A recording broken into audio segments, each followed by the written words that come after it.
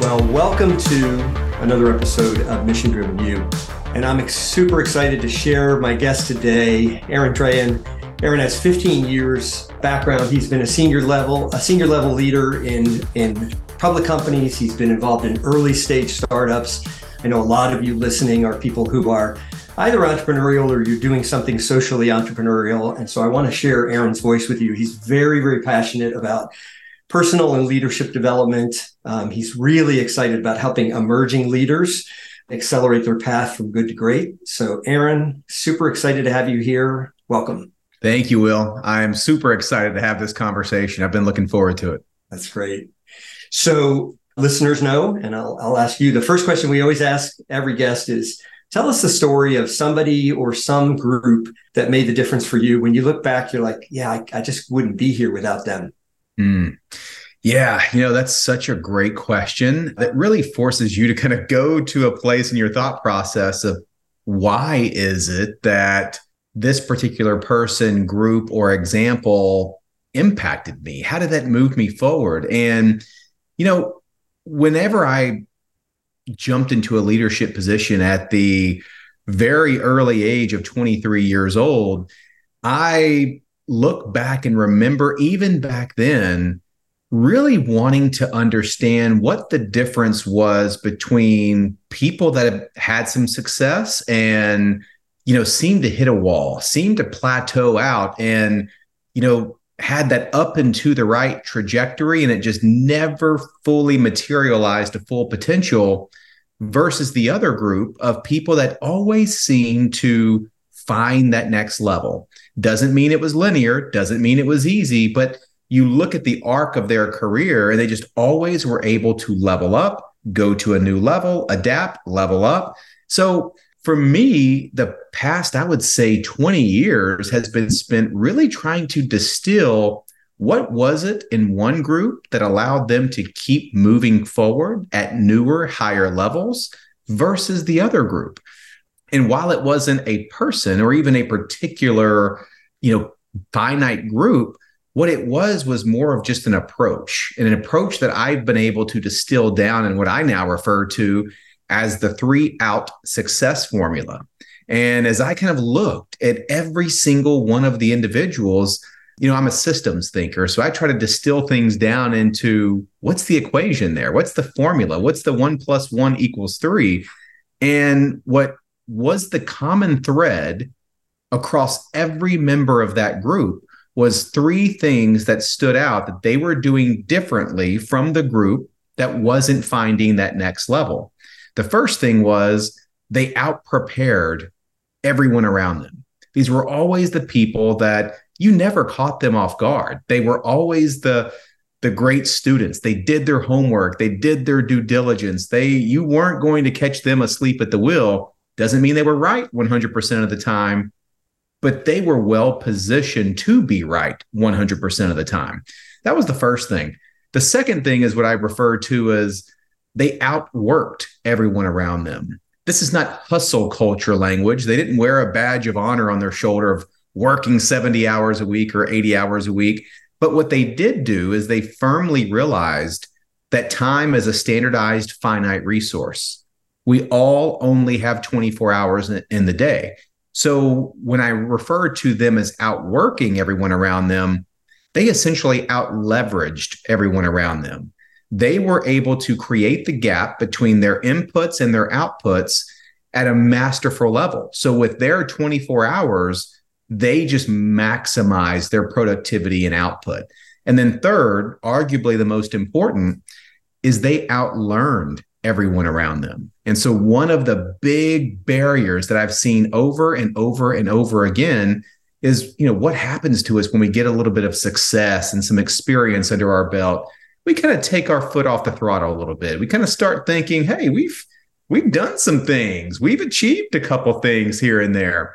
And we lose that beginner's mindset. We lose that ability to show up and just be a lifelong learner. And, on the worst cases, we show up thinking we're the smartest ones in the room. That never happened to this group. No matter where they went, no matter who they were around, no matter how many levels below them that the people they were engaging with, they were always extracting knowledge, information, insight, and connecting dots. And so that's my long-winded answer to the question of it's this group of people that continue to find new levels of success. And they did it in those three ways. They outprepared, outworked/leveraged, and they outlearned everyone around them. Yeah. And what I hear in that third point, outlearned, is almost an insatiable curiosity, just constantly curious. What more can I learn? What do I not know? How can I learn from this person? How can I grow? Yeah. Yeah. Just always. It's kind of always wanting to know why, instead of looking at a report and just taking the KPIs at face value. Yeah. What drove it? Why did that happen? To your point, the curiosity to always find out why, always connect more dots. And I'm just a firm believer that being a lifelong learner is a guaranteed, sustainable, competitive advantage.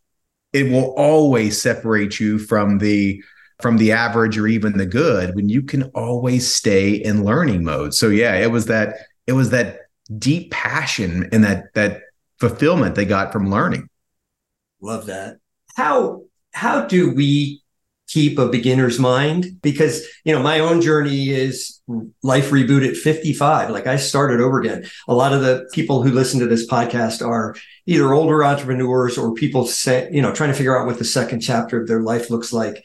How do we find that beginner's mind? If I'm particularly if I come to a real big block in the road, how do I find that fresh perspective on it? Yeah. For me, it's really always keeping two main ingredients top of mind: awareness and clarity.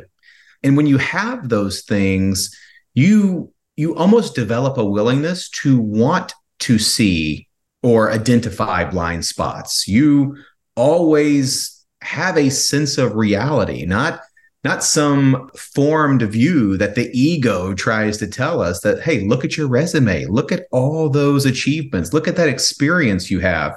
It's always being aware and very clear that when you show up, and look, this could even happen even when you show up as either the highest paid or highest ranking member in the room, understand the ROI of being or thinking that you're the smartest person in the room. And it's a terrible ROI. There is essentially zero upside to be had, but there's massive downside. And so when I think about what drives that curiosity, what drives the fuel that keeps professionals wanting to grow, wanting to learn, wanting to be curious, it is really that differentiator between the good and the great. The great performers never settle for status quo. And it's always staying aware and having the clarity of when those little, let's just say the little pieces of complacency look to sneak in, look to settle in, and knowing when you're getting a little bit too close or a little bit too comfortable, beware, because the comfort zone's grabbing you and there is no growth in the comfort zone. So I think awareness and clarity play such important roles there, is because when we lose those two key ingredients, man, it's so easy at that point in time to get caught up in thinking, I've got most of this already figured out. Yeah. How do you balance? I really want to get into the whole performance mindset, because I know that's a big part of what you bring.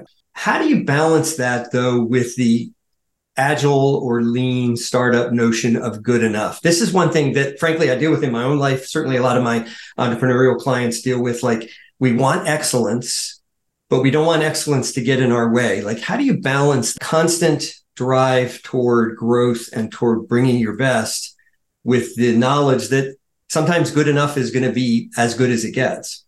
Yeah. I think it kind of goes back to clarity, right? And I think when you think about good enough, that's great for what it's great for, which is moving forward, which is starting, which is taking a step. But know what game you're playing. And as Simon Sinek says, are you playing an infinite game or are you playing a finite game?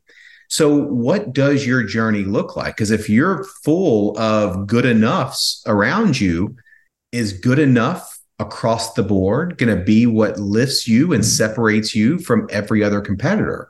Or is your perspective around good enough kind of the fuel to take action, get something out there, not let the desire for perfection or true excellence stop you from taking action, experimenting, testing, but know what's on the other end of that? Have something good enough, get it out there, stress test it, collect the feedback, and then take those learnings, recalibrate, and keep taking action in a pursuit towards kind of the infinite game. So, yeah, I think good enough has a role. It's got a place, as long as that just doesn't become your finish line, your finite goal, to where if you're average, let's say, at a lot of different things, how well do you think you'll compete against the organization, the person, whoever it is, that is world class at this one thing? And so I think it's all around a perspective of how to leverage good enough, what you need good enough for, but knowing what sits on the other side of that. That's more of a stepping stone than it is a finish line. Yeah. Yeah. So it's almost good enough balanced against always better, always growing, always improving. Yeah. And look, I think so much of what we do is filled with imperfection, right? I mean, we're all chasing perfect. It's almost like how we're wired. We grew up playing Little League Baseball to wait on the perfect pitch, wait for the perfect moment. Look, perfect anything is a ghost. It's an illusion. It doesn't exist. And so there's this concept that I love. It's called the competence confidence loop. Yeah. And what starts at the very beginning is getting comfortable being uncomfortable, taking imperfect action or actions that are good enough in that time period. Because what's going to happen is when you can use good enough to then take action, that action is going to be imperfect. It's not going to be, the clouds will never part and the stars will not align. And, God himself won't come down and say, now is the time to take action. So when you take that imperfect action, it's always going to generate experience. You're getting experience reps in. So you will see some higher level of competence on the other side of that action, which will then give you more confidence to take more imperfect action. So you're creating the virtuous cycle there, but it's embracing the fact that these actions, this first step, this launch, is by default going to be imperfect. And so I kind of think of that bridge around imperfect action to good enough as one and the same. It's not the finish line, but it's a very crucial step along getting to where you ultimately want to go. And what you're defining is the growth mindset. That's right. Is that fair?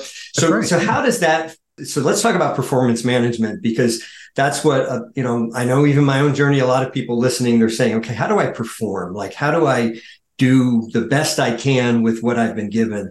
So let's talk about, unpack the concept of performance management, how that relates to the growth mindset and how we might find our way into that. Yeah. This is my favorite topic. So I appreciate you bringing this up. So I've got a foundational belief, and I'll throw this over to you, let you stress test it, and with your great experience. But what I've seen that's formed this belief is, I think every professional deep down has aspiration and has a desire to want to see better results and wants to see better performance.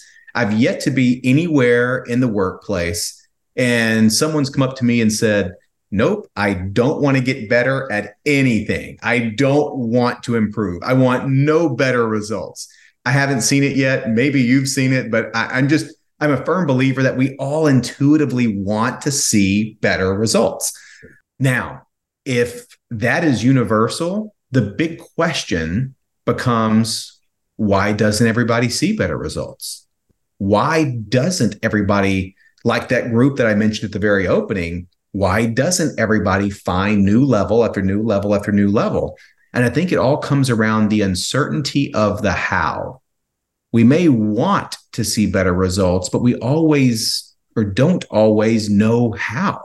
So how I take this and drop it into kind of the varying mindsets, I've really discovered what I've seen apply on just about every team in every room in every group that I speak to is what I refer to as the 70-20-10 mindset rule. Let's start with the first 20% because that's the easiest and the quickest, right? These are going to be the people that categorically fall into the fixed mindset realm. I think we're all now familiar enough with, Dr. Carol Dweck's mindset work from Stanford, fixed mindset versus growth mindset. The fixed mindset group, they're content with where they are. They're okay with status quo. And guess what? They're typically going to be pretty honest with you about that. They're not here to learn and grow and develop. Maybe they've just made more money than they know what to do with, or they're closer to retirement than they are to a promotion. They're just good with where they're at. They're fine with it, and they're open about that. No problem. There's nothing wrong with that. But that's typically going to be somewhere around that 20% in every room. Now, here's where it gets really interesting. The 70% is going to be the group that's raising their hand to say that I identify with a growth mindset. When you define it of, all the great things that comes with a growth mindset, the belief that with a proper amount of time, energy, and effort, you can elevate your skills, enhance your intelligence, develop new capabilities, have the thoughts to overcome the obstacles, to be able to do it, all the good stuff, right? They're going to say all the right things. They're going to post all the right things on LinkedIn. But when you really examine their actions, their behaviors, their routines, how committed they are to developing themselves to reach that next level, there's very little to no action that goes behind that belief.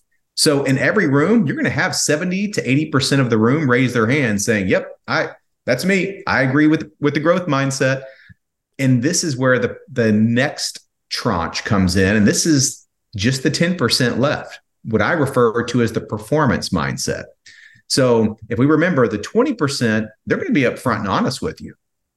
I'm not here to grow. I'm not here to develop. I'm good. I want to be good right here. That 70%, not all that honest, not only with you, but with themselves. They're saying all the right things, but they're not doing anything about it. The 10% is the performance mindset group. And what separates this group, they have the same growth mindset beliefs, but there's one big fundamental difference.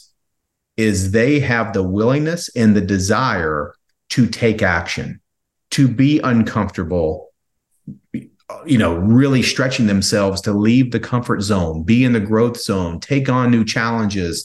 They have the same amount of success as everybody else, but they're looking at things through the windshield, not the rearview mirror. They don't necessarily care about what they've done in the past. They want to find out what they're capable of in the future. They're on a mission to find their best version. They want to tap into their full potential. And so it really comes down to that taking action element.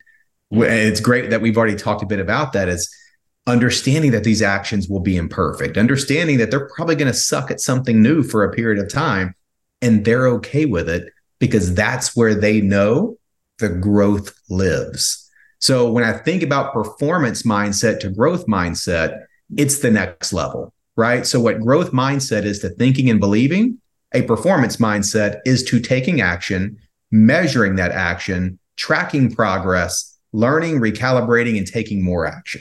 Yeah. Now, I don't mean this as a gotcha question. I'm legitimately interested in your view on this. Mm-hmm. What do we do with the 70%? Like, is it just, sorry, dude, shit out of luck? Like you don't have the mindset, sucks to be you. And I think there are, but I'd love to hear your perspective on it. Or are there pathways from that 70% to the 20%? Yeah, we know the people we've identified in the organizations we've been a part of, that 20% who's just like, yeah, dude, I'm not interested in growing. Mm-hmm. But I encounter a lot of people. In fact, I just was talking to a client this morning, wanted to go out and create their own entrepreneurial journey, wanted to do several things, but couldn't find the pathway into that performance mindset. Mm-hmm. How can we help them move from the 70 to the 10? Yeah. And the one thing I'll say is just because you're in that 70% group, don't think that that's a bad thing. I mean, because that's the majority, quite frankly. Businesses, governments, every institution or association is full with the majority of their people being in this group. So I don't necessarily think it's a bad thing. And so when I think about the different subgroups that make up that 70%, I think that's where you really start seeing, driven by their own intention, where there's different nuances there. I think you'll find a subgroup that's right there on the cusp of that 10%. They desire to be in that 10% group. They want to graduate to the performance mindset. They just may be lacking the guidance. They may be lacking the systems. They may be lacking the tools. So I think what the ticket there is making the decision that I'm no longer accepting this form of status quo. I'm ready to invest in myself to make that leap. But there has to be the action, LinkedIn post, an Instagram post, and you telling people all your ambitions and dreams. That does nothing until you're ready to make the commitment to yourself more than anyone else. You're ready to invest and take action and make the leap. The leap can happen at that point in time. Yeah. Where the rest of the group, it could be for a variety of reasons that they found a place that they're content with. Maybe they're focused more on balance. They're focused on integration. They're focused on, other things outside of the professional environment. They're still going to show up and do great work. But that ambition and that desire to reach a next level is not as strong as just being a good quality employee, even a good quality leader. They've kind of found what they've identified as their status quo spot that works best for them. And they just simply don't have the drive to really make that leap, make that investment themselves. And the first thing I would say to that is that's okay. As long as you have the awareness and the clarity, I think there's a lot of great contributions those people can have. Where I see the difference or the misalignment show up is with that group where their actions are there, but they keep thinking that they're going to be making the leap. And so that's the worst thing that happens because you're always disappointing yourself.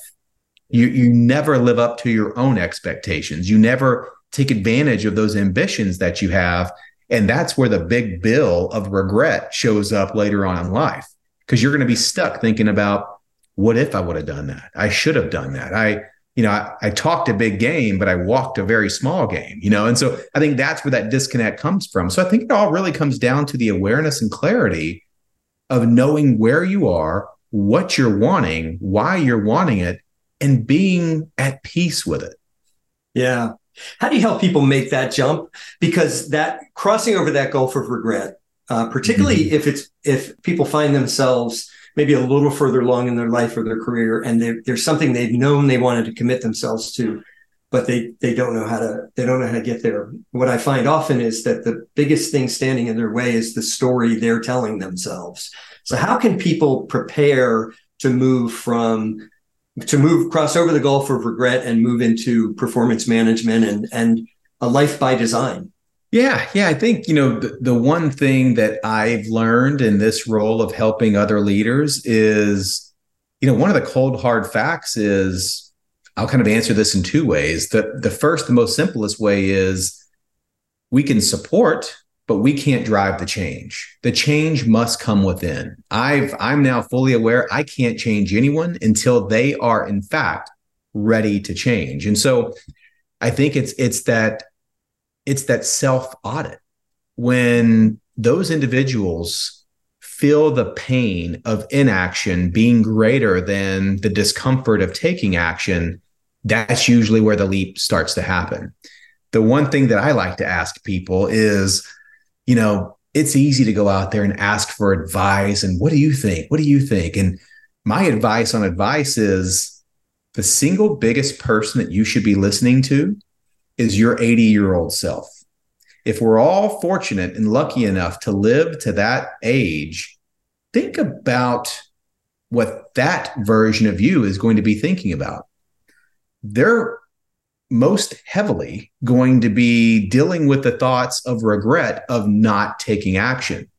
Because when you take action and screw up, I view that as a mistake. Where not taking action and just you're left with the big open vacuum of what if, that's regret. And so, what advice would your 80-year-old self give to you today, knowing that the goal for both versions is to minimize the regret in the future? And so I think when you can really dial that in, that's going to be the single biggest indicator. It's not something that Aaron or Will could motivate you or encourage you or get you to change. It's got to come from within, or else you're building a house of cards. And so once that internal light has come on, I know of no better way than asking your 80-year-old self what advice they would give you as that fuel to really know what you need to do. Yeah. For people who know my story, I've come through the process of recovery. And often when I'm working with people in early recovery, I will say to them that the scariest thing I can tell you is you're in charge. Nobody's coming to save you. Oh, no one's like you are. There's a line from the Bourne movies, if you've ever seen them, and it's in the second Bourne movie. They're trying to figure out like why, because they had broken his brain and he's off doing these things, and they're trying to figure out why he was where he was getting his instructions from. And the person who had been handling him, I think it was Julia Stiles, she says, if you want the scary answer, he's getting his instructions from him. Like, and I think we have this sort of deep fear of what would it be like if I owned my own story? And I think there's something in there about autotelic motivation as well, sort of finding the motivation within ourselves. Please go ahead. I was just going to elaborate on that. Yeah. I think that's such brilliant advice and wisdom. It's because, look, I don't care what your day-to-day role is, what your function is, what your title is, what shows up under your name on LinkedIn or your business cards. Move all that off to the side first for the second.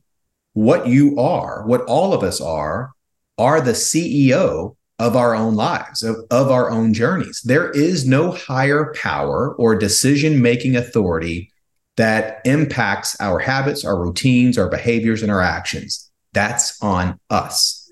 And so just like any great CEO of any Fortune 500 company, when you really want to make it to that next level, when you're really committing yourself for growth, the best CEOs in the world surround themselves with the best support system, the best tools, and the best resources to do that. You don't feel that you've got to do all of this on your own. Go out and get the proper support, tools, systems, help, frameworks, whatever it is. But yeah, I love to think of it that way. And it connects so well with what you said is, the best CEOs hire the best teams. And we are, in fact, the CEOs of our own journey. We can't be fired from that job. And guess what? We also can't quit that job either. That is our job. Right. But it's important to realize that we need the team as well. And, we talked about interdependence at the beginning. I mean, imagine if you walked into Cupertino and you walked into Apple headquarters and Tim Cook said, "Can I get you a cup of coffee?" You'd be like, that's crazy. Isn't it true, though, in our own journey, at least one of the mistakes I've made, and I know one of the mistakes my individuals I work with have made, is the false belief that to be in the performance mindset, to be in the growth mindset means I need to do everything. So how do we find that balance between what we need to own and then what we need to bring into our lives and in our journeys? That's a super great question. And one that I believe ties easily back to my 3-out success formula. If you remember that middle one, it's those who create the leverage in their life are the ones who win. Look, it's been said way more articulate than this, but the game is in fact rigged. And when we think about life, when we think about business, there are no rewards that get handed out for how many hours you work or how hard or intense you work. There's no participation trophies. There's no participation trophies, but there are scoreboards, right? So whoever can deliver the best results always wins. And kind of back to that standardized, finite resource that we all have. Doesn't matter if you're a billionaire or flipping burgers. We all only have 24 hours in our day. So the ones who can maximize the output with the minimum inputs that create the leverage on their time, on their energy, on their resources, on their focus, always win. It's kind of that simple. If your plan is just to outwork everybody, well, guess what? It's like you're either going to burn out, you're going to have a heart attack, or, I mean, that's not sustainable over 10, 20, 30, 40 years. Leverage is the key. So yeah, I think that's kind of ties back to that core principle in the 3-out formula. Yeah, I love that. And I love leverage. Sometimes the universe brings us these concepts and we just can't get away from them. And leverage is something I am surrounded by. I participated in Alex Hormozi's book release. He had 500,000 people online. Yes. I'm like, how do you do that? He does it through leverage. Like he does it through leverage, but it's still an internal journey. So what do you see standing in the way of that? Let's say you really want to be that 10%, or you even are in that 10%, you've got the right mindset. What kinds of typical blocks do you see people facing in the journey toward a true performance mindset? Yeah. I think the one biggest block that I see over and over and over again is inaction. It's the biggest killer. I mean, we can create a lot of different reasons why, and they're all good. I mean, fear of failure, imposter syndrome, now's not the right time. I'm going to wait until I get this amount of money in my bank account or this promotion. The list of reasons why, will go out the door and down the road. But what it all comes back to is inaction. It's the killer. Inaction has killed more dreams. Inaction has stopped more goals, has, cut off progress at the knees more than anything else. And so I would say the single biggest thing that you should avoid is inaction. Yes, it's going to be uncomfortable. Yes, there may be fear. Yes, there may be self-doubt or uncertainty. That's all the rent that we all pay on the journey of growth. There's no avoiding it. And so if you're letting those things, the unavoidable just items that come along with growth, stop you from taking action, you've already lost. You've lost before you started. So it always comes back to me around, it truly does hurt my heart when I hear about all the excuses that people have wrestled with in their own mind, and they're now sharing to the public as, well, now is not the right time because of this, or I'm waiting on this, or I'll start Monday. How many times have we heard that? When you've made up, this is your goal, this is what you want to do, the single biggest piece of advice, the advice you should be getting is from your 80-year-old self, but if I could give you other piece of advice, start now, start immediately. Do not let anything crawl in and create doubts and generate complacency, but it's always the number one killer, inaction. Yeah. You can take off whatever label you want to and put on whatever reason why inaction happens. It's always inaction. It always is. And motivation follows action, not the other way around, right? Yeah. I've got a bit of a, let's just say, controversial view on that. And when we think about motivation, let's make this kind of a shock and awe moment, right? Yeah. Motivation's a fraud. Yeah. Motivation will tell you up front before you start anything. It'll show up to the job interview and say, hey, look, by the way, my job here is part-time. I'm not showing up every day. I'm not going to be there for you, most likely when you need it the most. When things are really good, things are really easy, it's probably when I'll show up, right? So I'll be there for the Friday afternoon happy hour, but I'm not going to be there Monday morning when you really need me, And so I warn people that if motivation is a dependency for you, based off what motivation will admit to you to your face, you at best will be an inconsistent performer, because motivation's fleeting. It ebbs and flows. So I would treat motivation as just the cherry on top. It is great when you're here. I'm so glad to see you. But also being able to tell it, I don't need you. You're not part of the equation. What is part of the equation is discipline.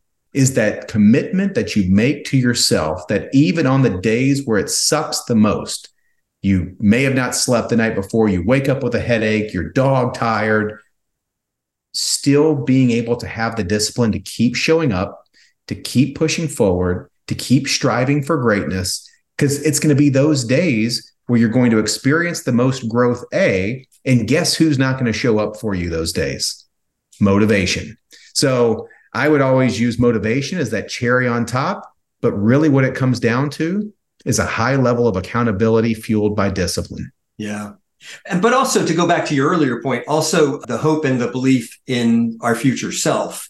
I love the quote by Annie Dillard. She says, how we spend our days is, of course, how we spend our lives. Mm-hmm. And so imagining our future self, our 80-year-old self, I've committed to myself to live to 110. And that's because I kind of screwed up the first 55. So I figure we'll just call that halfway and start over again. Yeah. It's really imagining that future self. Like, do you have any ideas or suggestions? Like, what are some ways people can begin, some practices they can begin to use to imagine their future self?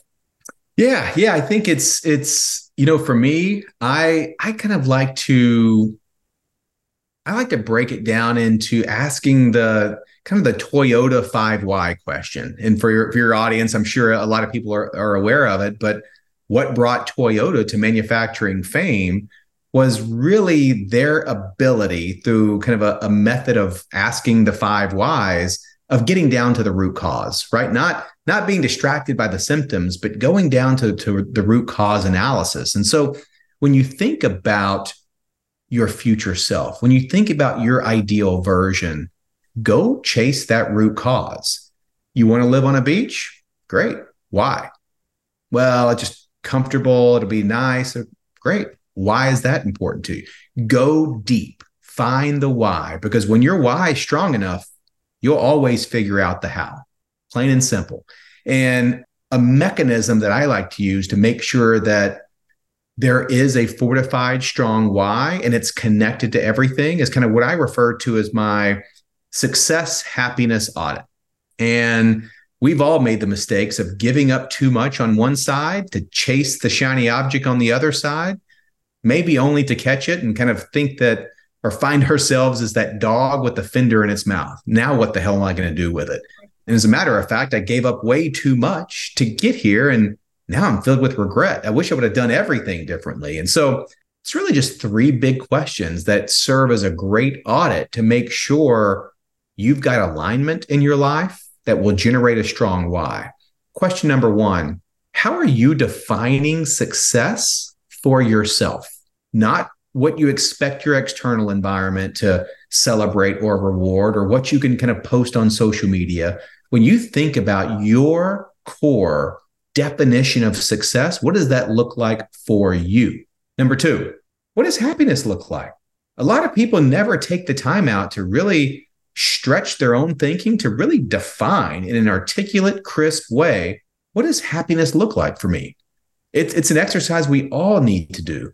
Because third, the big question is, based on how you're defining success, which was question number 1, and based on what happiness looks like for you, question number 2, do those 2 things align, or are they in conflict with each other? And you would be surprised when I take people through this tool, the lightning bulb moments that show up of, wow, I may have been doing all the things to chase my definition of success, or at least the perceived definition of success, without realizing I was giving up everything on this other side. And so when you wonder why people look at our country and, to a third world, developing countries, like they're full of a bunch of miserable millionaires. That's likely true. It's because we're chasing after things that don't have a strong why. We don't want, we don't need. It's a social status thing. And we're giving up so much of what we truly do want, happiness, thinking that once we achieve this or that, happiness will come after that. And I hate to be the bearer of bad news, but that rarely happens. And so if you're not enjoying the journey, if you're not becoming who you ideally want to become on that path to chasing what you're chasing, there's going to be some emptiness once you achieve it. Yeah.